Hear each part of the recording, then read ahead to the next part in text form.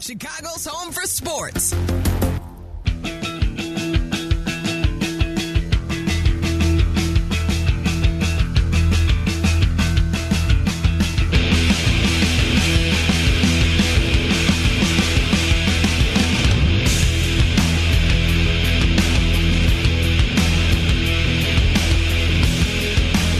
Welcome in. It's Shea and Tyler on this NFL divisional round Saturday and Sunday. One of the best weekends of the year, Shea. Talking some NFL football with you. The best weekend of the year. You like this one more than next weekend? Yeah, this is the best. This is great because it's 2 days worth of games. With a new format, actually, I like, what was it, 2 weekends ago, where you get the NFL and you get the college football championship, because I kind of let that Monday count as my weekend. That is a long weekend in my book there. Yeah, but this weekend is, you have the Elite Eight teams. You have typically 4 really good games, even though we've got close to double-digit spreads in 2 of the 4. But I will say this. The 2 double-digit spreads, the 2 teams that are near double-digit dogs, both 9.5-point dogs, are both fun. Yeah, that's true. The Texans are fun. Oh, you're calling the Packers fun, huh? Dude, this Packers team is fun. Little blood trader over here? I know that may be sacrilegious to say as a Bears fan, but if you can't look at this Packers team and see a fun team, then you're living with blinders on. Like, look at what they've done this year, and it's like, oh, it stings because it's the Packers. So you're saying because it's Jordan Love, but like, I love watching Jordan Love play football. Oh, I'm my going to God. say it. I knew you were going to go there. You can't say that. Sure I can. The poor Sylvie's going to walk out onto that swing. Can I say something? I don't hate the Packers as much as other people around here. Even I hate the Packers. I've been the nail in this rivalry. You know what their record? Like, Aaron Rodgers went, 26-4 against this team? Yeah, and I've lived, that is basically my formative years of watching football. It doesn't feel like a rivalry to me. And that's why I don't hate them. I just want my team to be good. I don't care much about the Packers. They've always been good since I've been alive. Since the year I was born, the Bears are 13-47 against the Packers since 1994. 13-47. Yeah, I bet you the How Bears do you are not hate that team? Because it just you accept fate, and I'm hoping that whatever quarterback decision is made with the Bears, it'll change the fate. But that's just the reality we live in right now. So that's unbelievable. Right. I feel like you are a traitor to your people. I'm not. I feel like a lot of people my age probably feel the same way. This is like respecting somebody. Somebody walks into your home, knocks your lights out, walks out with your girl, and you're like, you know what? Pretty good guy. Knuckles. Pretty good guy. I like him. It's initiative. That's what you just did. This guy just walked into your house, decked you, and left with your girl, and you're like, let's be friends. I'm not trying to be friends with them, but I can admit when I see good football, and when I watch the Packers, I see good football. And I think you could say the same. No, I will say the way that Matt LaFleur has coached this team up, and like I mentioned this on Cap and J Hood a couple months ago, Jordan Love it's almost indisputable at this point. He is better for this version of the Green Bay Packers than Aaron Rodgers. Mm-hmm. Yeah. We are at a point where, look, they scored more points than they did with Aaron Rodgers. They won more games than they did with Aaron Rodgers.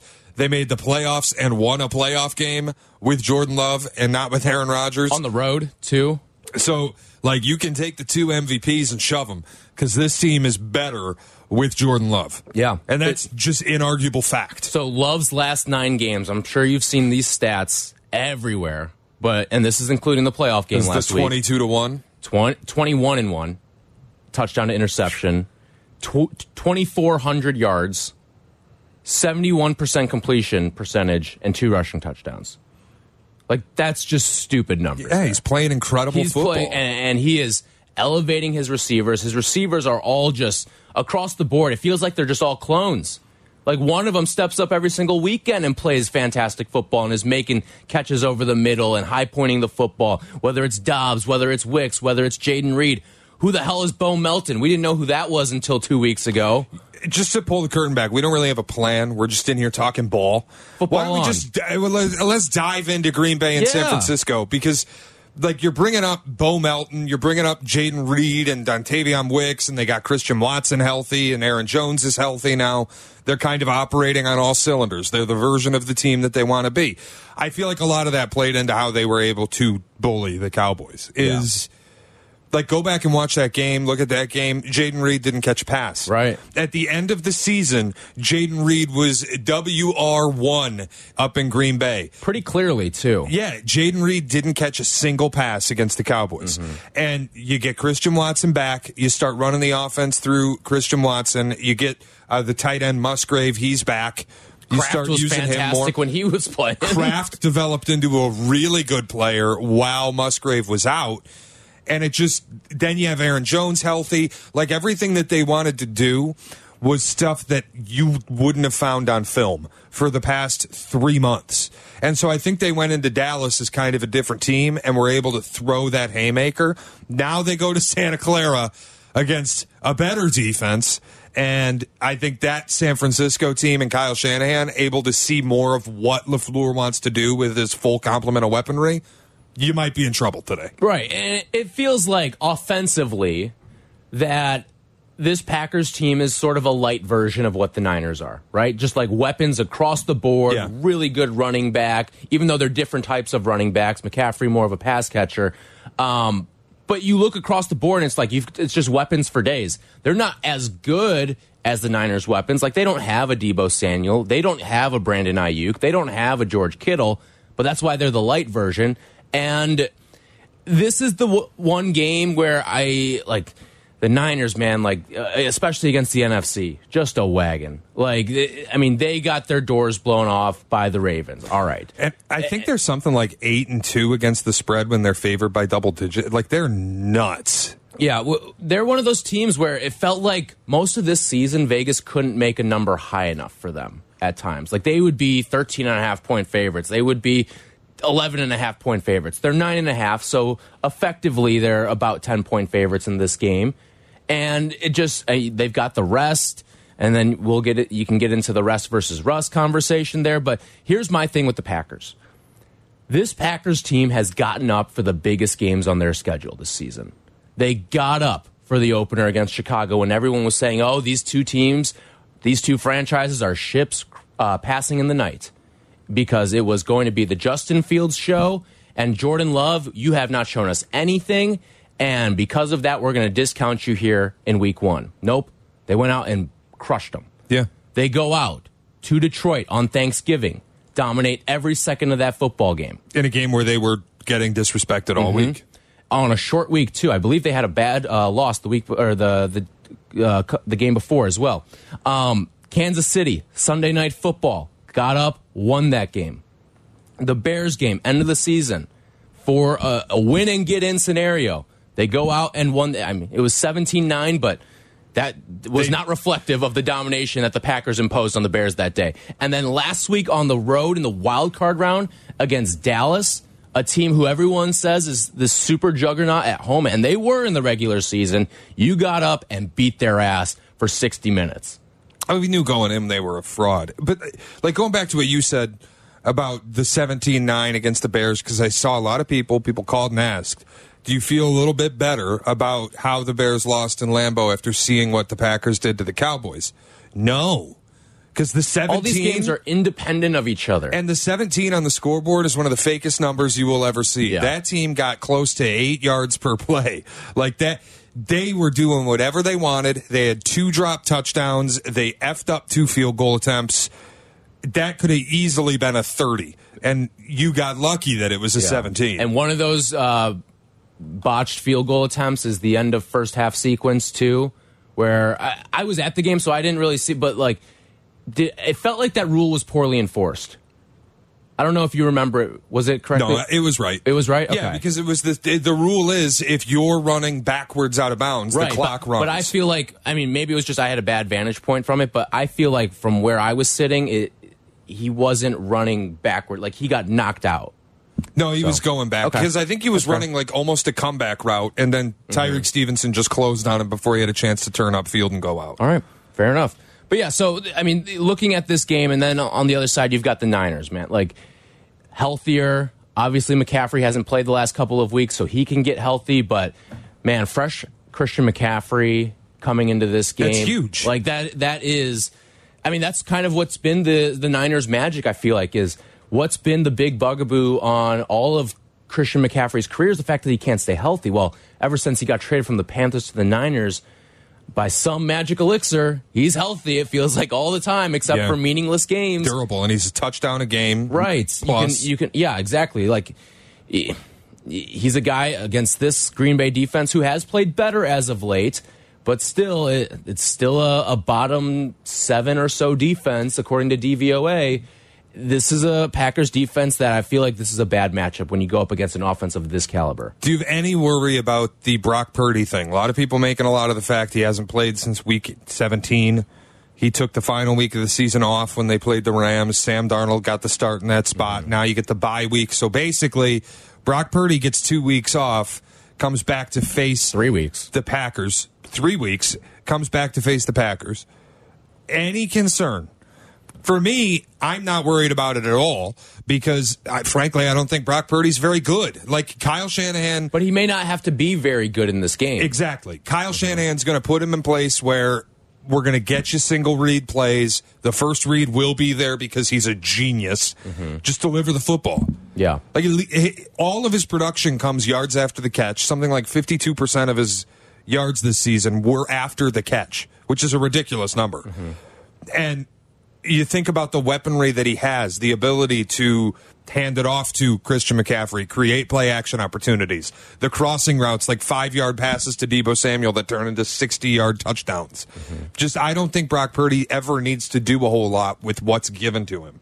I'm with you there. Like, I would worry more probably about the Lamar rust factor than the Purdy rust factor, but that's just because Lamar is going to be asked to do he's way the focal more. point. Like he is, yes, exactly. He is the point man of the entire offense.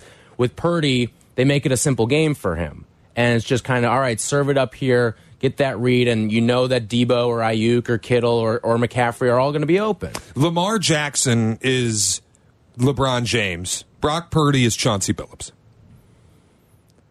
Everything around you needs to work. Just deliver it. I think for Lamar, everything has to run through you. So the rust factor is a little. I would go more of a like Steve Nash type. All right, like I think he's better than Chauncey Billups. Well, you get the point. I get what you're saying, but yes. So, I feel like people have tried to discredit Brock Purdy too much this season. I hate him. I don't think he's real at all. I know you do. I know you don't hate. I think he's incredibly fake. Him. But I do think he is a little bit better than the total system offense. Like, sure, he's put in a favorable position, absolutely, but he's still going out and delivering it. And you just hate Brock Purdy to hate Brock Purdy. No, I think he's fake. Like, I don't get it. Jimmy Garoppolo did the same thing, and everybody hated him. Brock Purdy's does it, and everybody loves him. Purdy's doing it way better than Garoppolo was doing it. How many Super Bowls Purdy been to? He's played it in 2 seasons. This is his second season. I know, it's dishonest. But you get, like, it's not him for me. It's everything around him. And it's the fine. team. Like it's like when you look at... I'm not saying he's some mega superstar. I'm just saying he's not a bottom-of-the-barrel quarterback in the NFL. I feel like if you dropped him into any other situation, he would not change any other situation. Like if you dropped him onto the Bears would still be the Bears. And if you dropped many other quarterbacks onto the Niners, they would either be the same or better. What if you put him on the Packers? Yeah, I think they'd probably look about the same. You think they look about the same? I think. Or Brock Purdy. If I put Brock Purdy on the Packers, they'd be much worse. Much worse? Yeah, I think so. I don't know if they'd be much worse. I think Jordan Love's incredible. I think. Here's the stat that I always go to, and I know people don't care about it because whatever.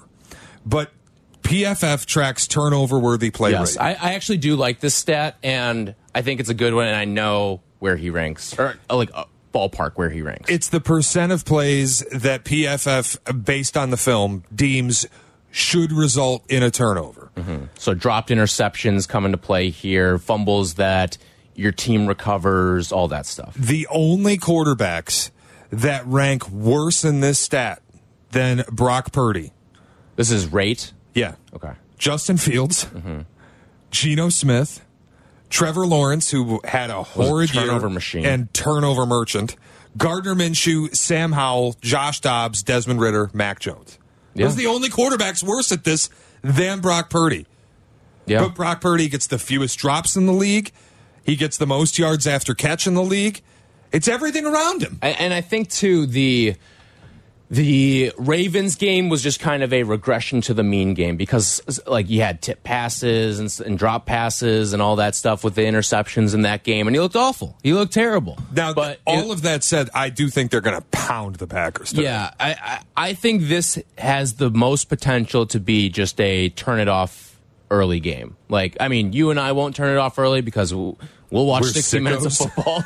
Doesn't matter what the score is. Dude, there's only 7 of these things left. Exactly. I'm going to cherish every moment. When we get to June and all we have to watch is baseball, you're going to wish you could have a blowout MAC game, right? Like that's where we're going to be. But yeah, I'm excited. I mean, you can make a case for all 4 of these games from an excitement level because I think all of them have the potential to live up to it. And who knows? Maybe the Packers show up in this game, right?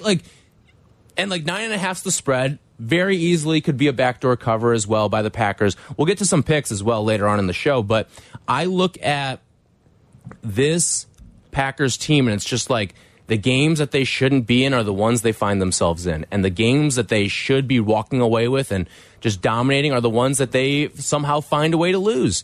And I always flash back to that Ravens game. Or not Ravens, the Raiders game on Monday Night Football. It's like, that's when we, as Bears fans and football fans, are like, whoa, this Jordan Love guy really ain't it.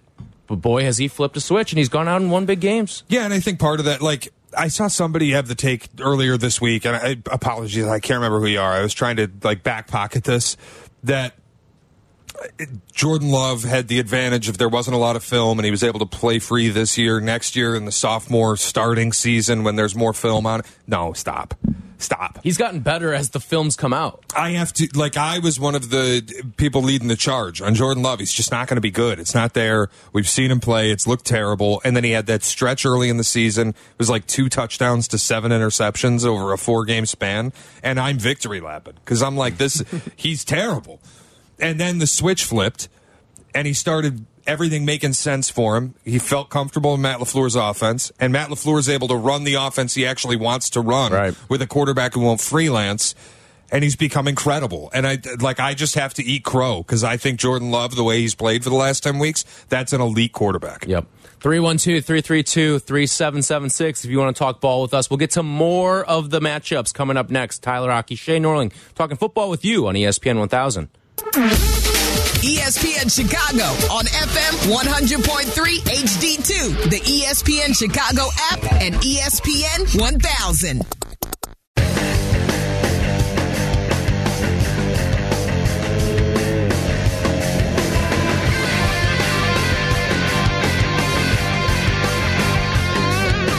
Football with you on ESPN 1000, Tyler Rocky and Shea Norling. You want to join us? 312-332-3776, previewing the weekend of the NFL playoffs. We'll also get to a little bit of Bears later on in the show. And I've got a personal dilemma I need to run by you. I don't think you're going to be very happy with me. Yeah, I'm excited about this. We'll do that at 10 o'clock.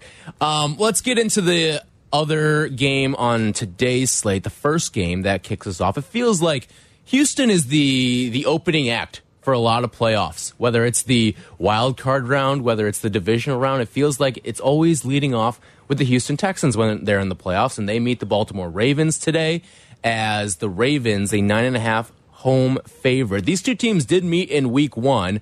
Baltimore won that game 25-9. It's actually one of 3 games, though, this season that the presumed MVP, Lamar Jackson, did not account for a single touchdown in that game. It's his second lowest passing yards output in that game. C.J. Stroud also did not throw for a touchdown in that game. And we've just kind of seen both of these guys elevate their games significantly since they first met in week 1. Yeah, and that game was, 5 months ago? Exactly. So don't really care. Mm-hmm. Throw it out. These are 2 totally different teams now. Yes. That was Lamar in the very first week of a brand new offense that totally changed the way that he approaches the game of football. No more are we going to do the zone reads and the full shotgun. We're going to get you under center. We're going to get you into deep dropbacks. This is a vertical offense now. Mm-hmm. Yeah, so I think as the season went on, Lamar got much better at running that style of offense. Like Lamar, early in the season, was good, not great. And then there was a moment for him, like the middle part of the year, where things switched back on. And it was like, okay, now he's totally comfortable in Todd Monken's offense, and suddenly the Ravens are a juggernaut. And it just felt like with the defense that they have, sort of similar to the Texans in the fact that like C.J. Stroud started great and then continued to be great. Like Lamar's been great all year, but there was a moment for me where it's like now he's fully comfortable running the offense that Todd Monken wants to run. They get everybody involved. They spread the ball around as much as anyone, which is something they haven't done in the past. Zay Flowers, have the weapons or the depth to do it. Of course, and like Willie Snead was their top receiver. Right. Now they're maybe getting Mark Andrews healthy today. It seems like he's not going to be active today. So, but he'll be active next week. But if you Isaiah win. Likely has been all that and more. Dude, there's something to be said about teams like when the tight end goes down, to have a young tight end behind him. And this is not my Bears should draft Brock Bowers, because you shouldn't. Like, you already have a tight end on the roster making close to $15 million a year. You can't draft a tight end in the top 10. You can't do it. But there is something to be said for what Green Bay did with Tucker Kraft. Mm-hmm. Having him behind Luke Musgrave. When Luke Musgrave goes down, Tucker Kraft comes in and gets a chance to develop. Now Musgrave's healthy, and all of a sudden you have a two tight end attack. Yeah. Same thing with Baltimore. Mark Andrews goes down, and you've got Isaiah Likely, who they drafted a couple years ago, and Isaiah Likely turns into a really good player, finally starts developing into a high-end tight end. Now you have a two tight end attack whenever you get Mark Andrews back. So it's really, there is something to be said for how much more dynamic you can make your offense, having a player like that ready to fill in and develop when the starter goes down. Right. And you look at the kind of the common thread across all of the playoffs right now. I mean, a lot of really good and a lot of really young tight ends in these playoffs here. I mean, Houston, not young, but Dalton Schultz is a quality tight end. Sam Laporta might be the best tight end in football. Yes, he's playing like it right now. And, I mean, say what you want about Travis Kelce and the down year he's having, but he's still Travis Kelce. Teams still have to account for him. The Buffalo Bills with Kincaid and Knox. I mean, that is... It's same thing, by the way. Like, Knox gets hurt, and Dalton Kincaid comes out of nowhere, develops into a legit player. Yes. And then obviously in San Francisco with George Kittle, and we brought up the Packers and what they have. Like, that is one of the things that you need in the modern day of offense, and that's why I think teams are looking at Brock Bowers in this upcoming draft and are so infatuated by him, because he is a wide receiver who just happens to line up on the line sometimes. But you'll see him split out wide and all that, and there is an infatuation there. And I'm with you. The Bears shouldn't be a team looking at drafting him, but you want to go in like the third or fourth round and maybe try to find someone there? Be my guess. I think that's your way to go. But where did the Lions get Laporta? Second round? Believe so. And he might be the best tight end in football. They got him in the second round a year ago. Gronk, second round pick. Like Travis Kelce. Kelce was a fourth or fifth. Kittle was a fifth. And when you take him in the top 10, you know what happens? You get Eric Ebron, you get Kyle Pitts. I don't know if I'm ready to blame Kyle Pitts for everything that's happening. But I don't know if I'm not. Like, I had this conversation with Cap, too. I haven't seen Kyle Pitts play. Like, he doesn't get used. I don't know if he's good or not. But he does do some spectacular stuff when he does make plays. When he does get opportunities, sure. Yeah. But just, it always makes me wary, man. The top 10 tight ends almost never pan out. Yeah. All right, but getting back into this game, so just like for San Francisco, Baltimore playing its first game in 3 weeks because they sat all the starters for Week 18. No Marlon Humphrey in this game. It doesn't look like Mark Andrews is going to play either.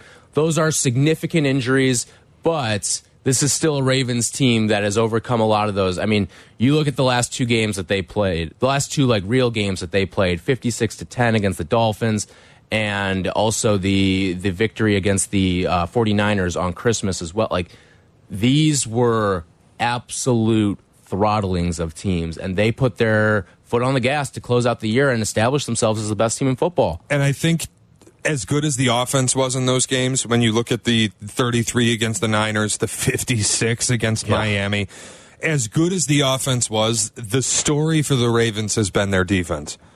Number one, I believe, in points. Number one in yards per game. They get 60 sacks on the season, and I think half of them came on simulated pressure, which just tells you have a coordinator that is confusing the hell out of opposing offenses. Like Marlon Humphrey, not going to play today. Good player, not a great player. Doesn't really move how I feel about the Ravens in this game. No, I mean, it feels like the Ravens have been expendable at a lot of positions. I'm actually, like, for me, I think Cinderella's overserved a bit. Oh. Time to get in the Uber and go home. And that's the Houston Texans. Here's the thing about Houston is I don't think you'll see C.J. Stroud put the ball in harm's way. Like, he's only thrown 5 interceptions this season. 3 of them came in a single game against the Cardinals where they were dominant. I think I'm looking, final score was 21-16, but that wasn't, it's one of those games where that wasn't a true indication of what the final and the domination of that game was. And I don't know, man. Like, I keep watching C.J. Stroud, and I may be just too drunk on the Kool-Aid at this point, but if he were to go out and win today, it puts him on the Patrick Mahomes level fast track. Oh, yeah, absolutely. Like, he may already be on that. I don't know if he needs a win today. But going out and winning one today, like, we're talking about something, it may supersede what Mahomes is doing from that. Like, you're talking about back-to-back victories in the playoffs, one coming on the road. You're an underdog in both games, and you look at the cast of characters around him, and it's nothing super impressive. Like, he's another one of those guys. He's elevating the guys that are around him. I just wonder if what they did last week is repeatable. Like, you're right. Nico Collins was a nothing. He had 400 yards last year. Over 1,000 this year. Nico Collins this season had more catches than in his first 2 seasons combined. He was a nothing. C.J. Stroud has turned him into a something. Mm-hmm. Same thing, like Noah Brown, cast off from the Cowboys, has become a serviceable player. He's out today, I believe. In Houston. Yeah. It was... Again, a guy who's out, Tank Dell, 3rd-round pick, who C.J. Stroud had to campaign to his team to select, and popped. And I think a lot of that is they're not the most talented players, and they have an elite quarterback raising their level of play. But I look at what happened last week, and 10-7 game going into the second quarter where Joe Flacco exploded. 2 pick sixes, game's over. They only threw the ball 21 times. Yeah. I wonder, like, now that you're not indoors in your dome on your fast track and you got to go up to M&T Bank, one of the most hostile places to play, and I know because I've been there for a game when I was an opposing fan, it ain't fun. You go to one of the most hostile environments in the league, outdoors, sub 30 degrees. You're not going to be playing from ahead and able to ball control your way through this. You're going to need to throw the ball 40 times. And I don't know if that's the recipe for success for them. I will say this, though, and again, it's a little flawed, but, like, C.J. Stroud, like, I don't think he'll be bothered by the cold. Like, C.J. Stroud played at Ohio State. Sure. Plenty of cold, Big Ten November gray games, right? He's played, like, at the Big House. He's been in hostile environments before. I don't know if any, like... It just feels like he's one of these guys who's unfazed by these big moments at this point. And, I mean, he's my favorite player to watch in the league right now outside of Patrick Mahomes. Like, this is my guy, and I'm hitching the wagon, and I'm going to love the ride. I already know. I'm going to bet him for MVP next year. I already know I'm going to do that. And it's just like I am hoping the ride doesn't end today because I enjoy watching this guy play football so much. I have a stat for you that is guiding me in how I will select the winner and the team to cover the spread in this game, and I will tell you at 10:30. Sounds good. All right. When we come back, we'll get into the other 2 games that we have yet to touch, including the Lions. Shea Norling. Into Sunday, where the Lions will host Tampa Bay with Shea Norling and his daddy. Shea, going to Detroit. We'll talk about it when we come back. This is ESPN Chicago, Chicago's home for sports.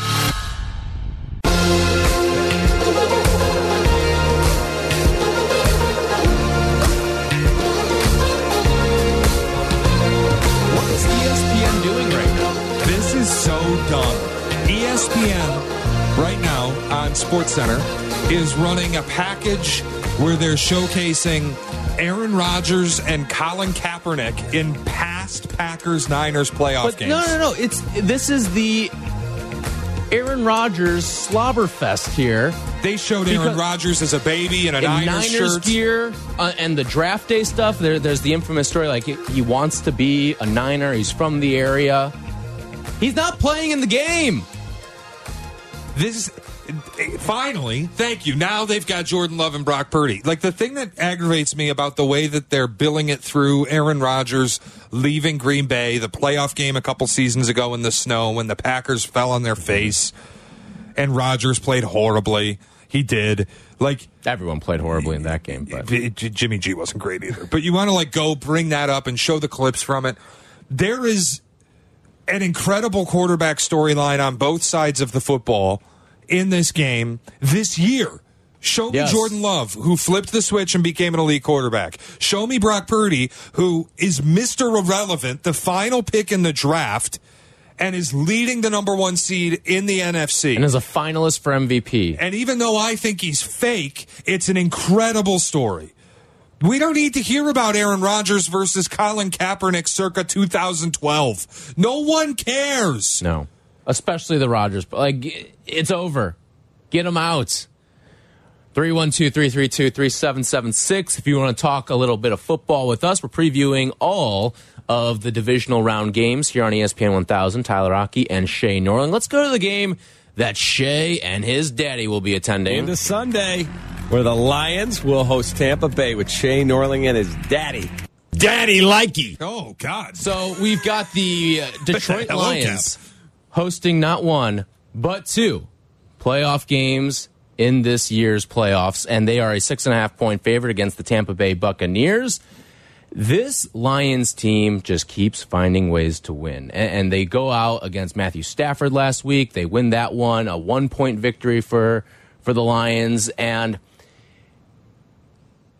I wonder if they'll be able to get away with the field goal stuff that, like, it felt like Sean McVay kind of tucked his tail between his legs a couple times in that game.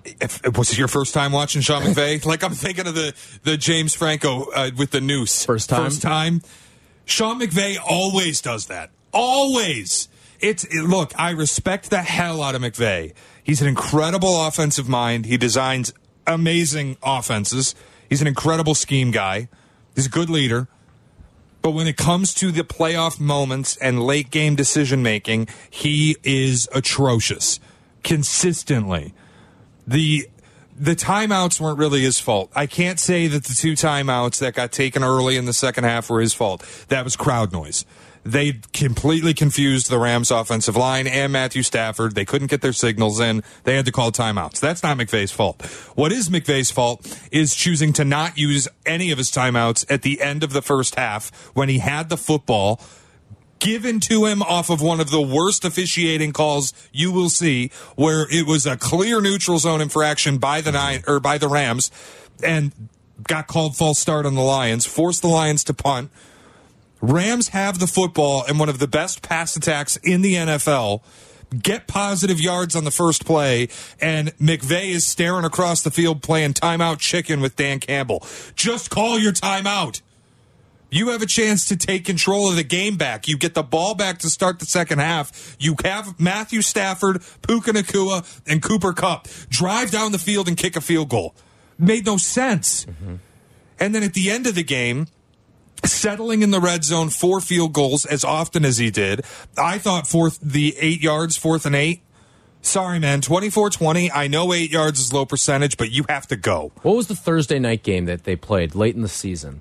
I'm trying to remember who it was against, but it felt like that. Maybe it was the Raiders or something. Like, it felt like that. It felt like they could have put their foot on the gas in some of those moments, and I don't get it. Like, it'd be one thing if you had a young quarterback, or if it was like last year and you had to substitute Baker Mayfield in a pinch. If Stafford was playing banged up, but Stafford has always played banged up. Yeah, but like Stafford has been playing tremendous football ever since he came back from the injury as well. And the fact that he didn't trust Matthew Stafford in some of these moments where Matthew Stafford has taken you to a Super Bowl and won you a Super Bowl, your only ring.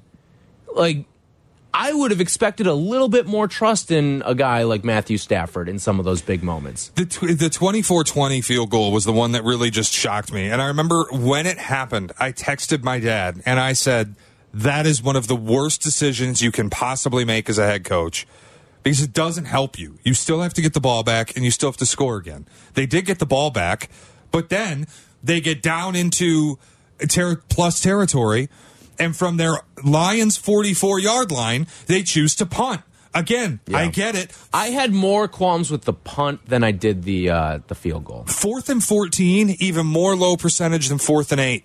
And yes, you did just get screwed by another bad officiating call.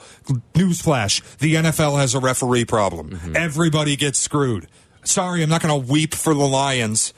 It's about time the Lions were on the right side of a call, frankly. They got screwed in Dallas. They got screwed here 20 years ago. They've been screwed left and right more than any team in the league. So I'm not weeping for the Rams that they didn't get a call at the end of the game against a team that has consistently been on the wrong side of that. Whatever. It happens. The NFL is an issue. But 4th and 14, sorry, man, you got to go. Doesn't matter where on the field you give the ball back to the Lions. 2 first downs in the game. Mm-hmm. What happened? 2 first downs, game over. Mm-hmm. And good night. Yes. And the Lions have found something with their running game as well. Like all of this. Yeah. Like I didn't understand that decision there. You know what? Like the 4th and the 14, like you have 2 high level receivers. Like Puka Nacua has been fantastic this year. Cooper Kupp has been Mr. Reliable ever since he got into a Sean McVay system. Like all of that stuff combined together, 4th and 14 for some of these teams, and I lumped the Rams into the conversation. 4th and 14 is not as daunting as it looks. 4th and 14 for the Rams is very attainable. Like they are in a class of high functioning offenses where you have 3rd and long, you have 4th and whatever, and the game's not over. The drive is not over because you have confidence that they can go out and get and execute on those drives. Yeah, and credit to Dan Gamble because that's the opposite side of things. It's like it was 2 coaches who could not have been more different, and I think it worked for Campbell, who chose to roll the dice way more often. Go for it on the 4th downs. Like the difference in the game, honestly, was the 4th and goal touchdown to Sam Laporta. If you kick a field goal in that spot, you lose. Right. That was the difference in the game. The Lions went for it and they got the touchdown. The Rams kicked field goals, and the team that kicked field goals lost. Yeah, and that's how you have to play January and ultimately February football, is you know that, especially when you're going into some of these matchups too. I think the Lions are one of them. Obviously, when you play a team like the Niners or the Ravens, you cannot settle for 3s. You have to go out and get 6. And you have to trust your quarterback in big moments, because the other moment that Dan Campbell did something no other coach in the league would have done. I mean, 31 of 32 coaches run the football.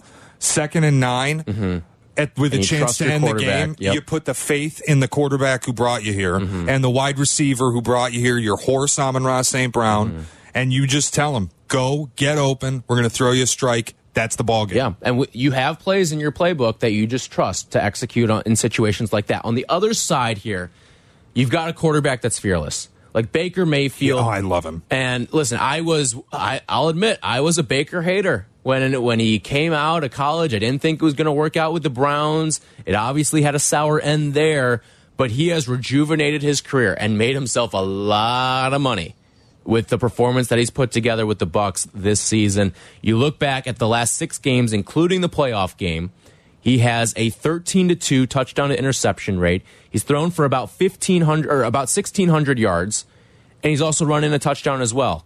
Like, this is a guy playing high-level football, and he's going to go out and get paid. I don't know if it's going to be by the Bucs or what. Like, this could be a Geno Smith situation where we're just going to kind of try to see what we have. It's probably a tank here, and then all of a sudden, you may have found your quarterback. Yep. And I like this situation a lot more than I like the Geno situation out west. I would say it's more of a Detroit Lions situation where we're going to move off of a quarterback, not by choice, obviously, in Tampa, but like you moved off of a quarterback who was a great in your organization. Tom Brady wasn't there long, but he won him a Super Bowl. Right. All-time great in that organization. and you figure, okay, we're going to be down this year. We'll bring in Baker. We'll see what happens. That's the Lions bringing in Goff. And lo and behold, you have found your franchise quarterback. Dude, I've always thought Baker's a player in this league. Always. He went into Cleveland. He finished second in Offensive Rookie of the Year voting. He won 6 and 7 in the games that he started on a team that was 0-16. Mm-hmm. Second season, sophomore slump. Third season, one of the best quarterback seasons in the history of the Cleveland Browns and a road playoff win. And then they made him play through one of the worst shoulder injuries you will ever see. He could not throw the ball. Yeah.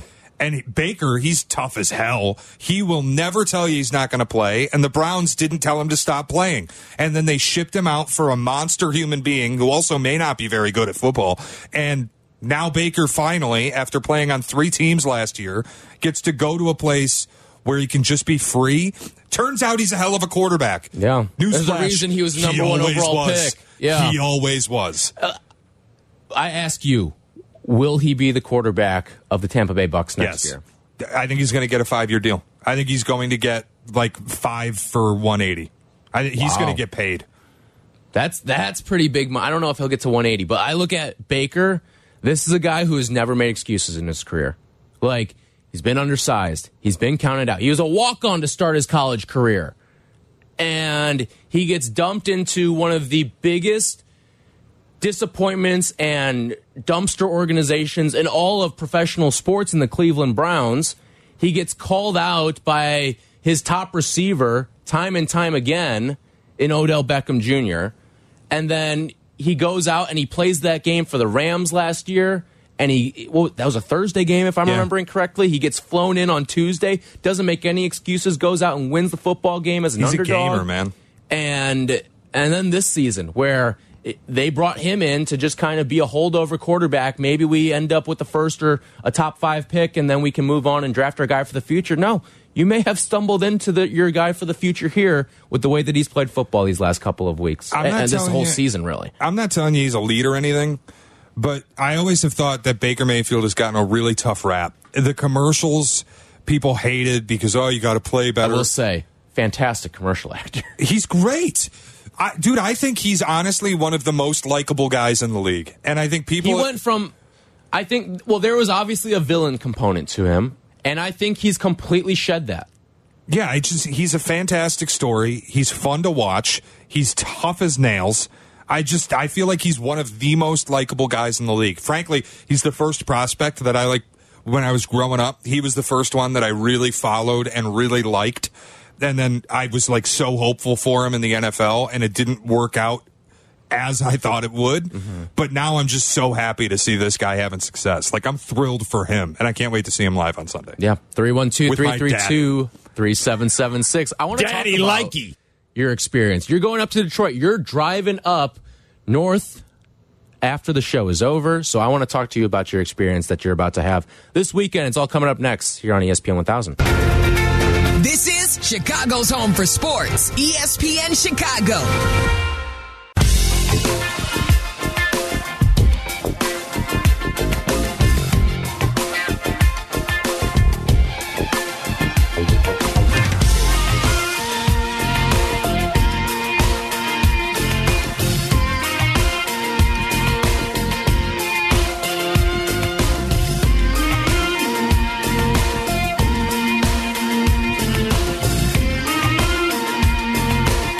Shea, you are headed north right after the show is over, up to your... Is it north or east? It's both. Feels more east. I mean, it's both. North and east. You're going both ways. Anyway, you're going back to the mitten. You're going back to the mitten. Where on the mitten are you? The mitten? Which way is it? So this way is opposite for you, though, right? So it's... No. You had it right. I think. Right? No, that's backwards. Is that backwards? If you're looking at it this way, it's backwards. No, yeah, you're right. Right here. Okay, so you're going to, like, lower thumb. Yeah, right in Detroit. Lower thumb. I'm going to Detroit. Lower thumb. Correct. Lower thumb, Michigan. You're going to the Lions game. Yes. And, dude, like, these are some of the experiences I get, like, sports FOMO for. When it's, like, fan base that has sort of been beaten down, but you have these great moments to be in the stadium. I always feel this way, too. I get 2 sports FOMOs. It's that, and also anytime there's a giant college upset, and you see not necessarily like every court storming or every field storming, but like the ones that you can tell mean something. Like I think Potsy was at one this year when Kansas won against Oklahoma. Like that was a sports FOMO moment. Last year when Tennessee beat Bama, that was a sports FOMO moment for me. Goalposts getting ripped out into the river. So you're going tomorrow. I'm excited, man. Like growing up there, you're not even a Lions fan. Like they're not your number one I didn't team. grow up like as a huge Lions fan, but I grew up there, and I know what the fans of that team have been through. And like, frankly, there is nobody that deserves this more than that fan base who has stood by a team that has been a complete joke from ownership on down. It has just been an utter embarrassment until the last 3 seasons. And for that fan base to have this moment, my dad, who did grow up a fan. Daddy. I'm not saying that.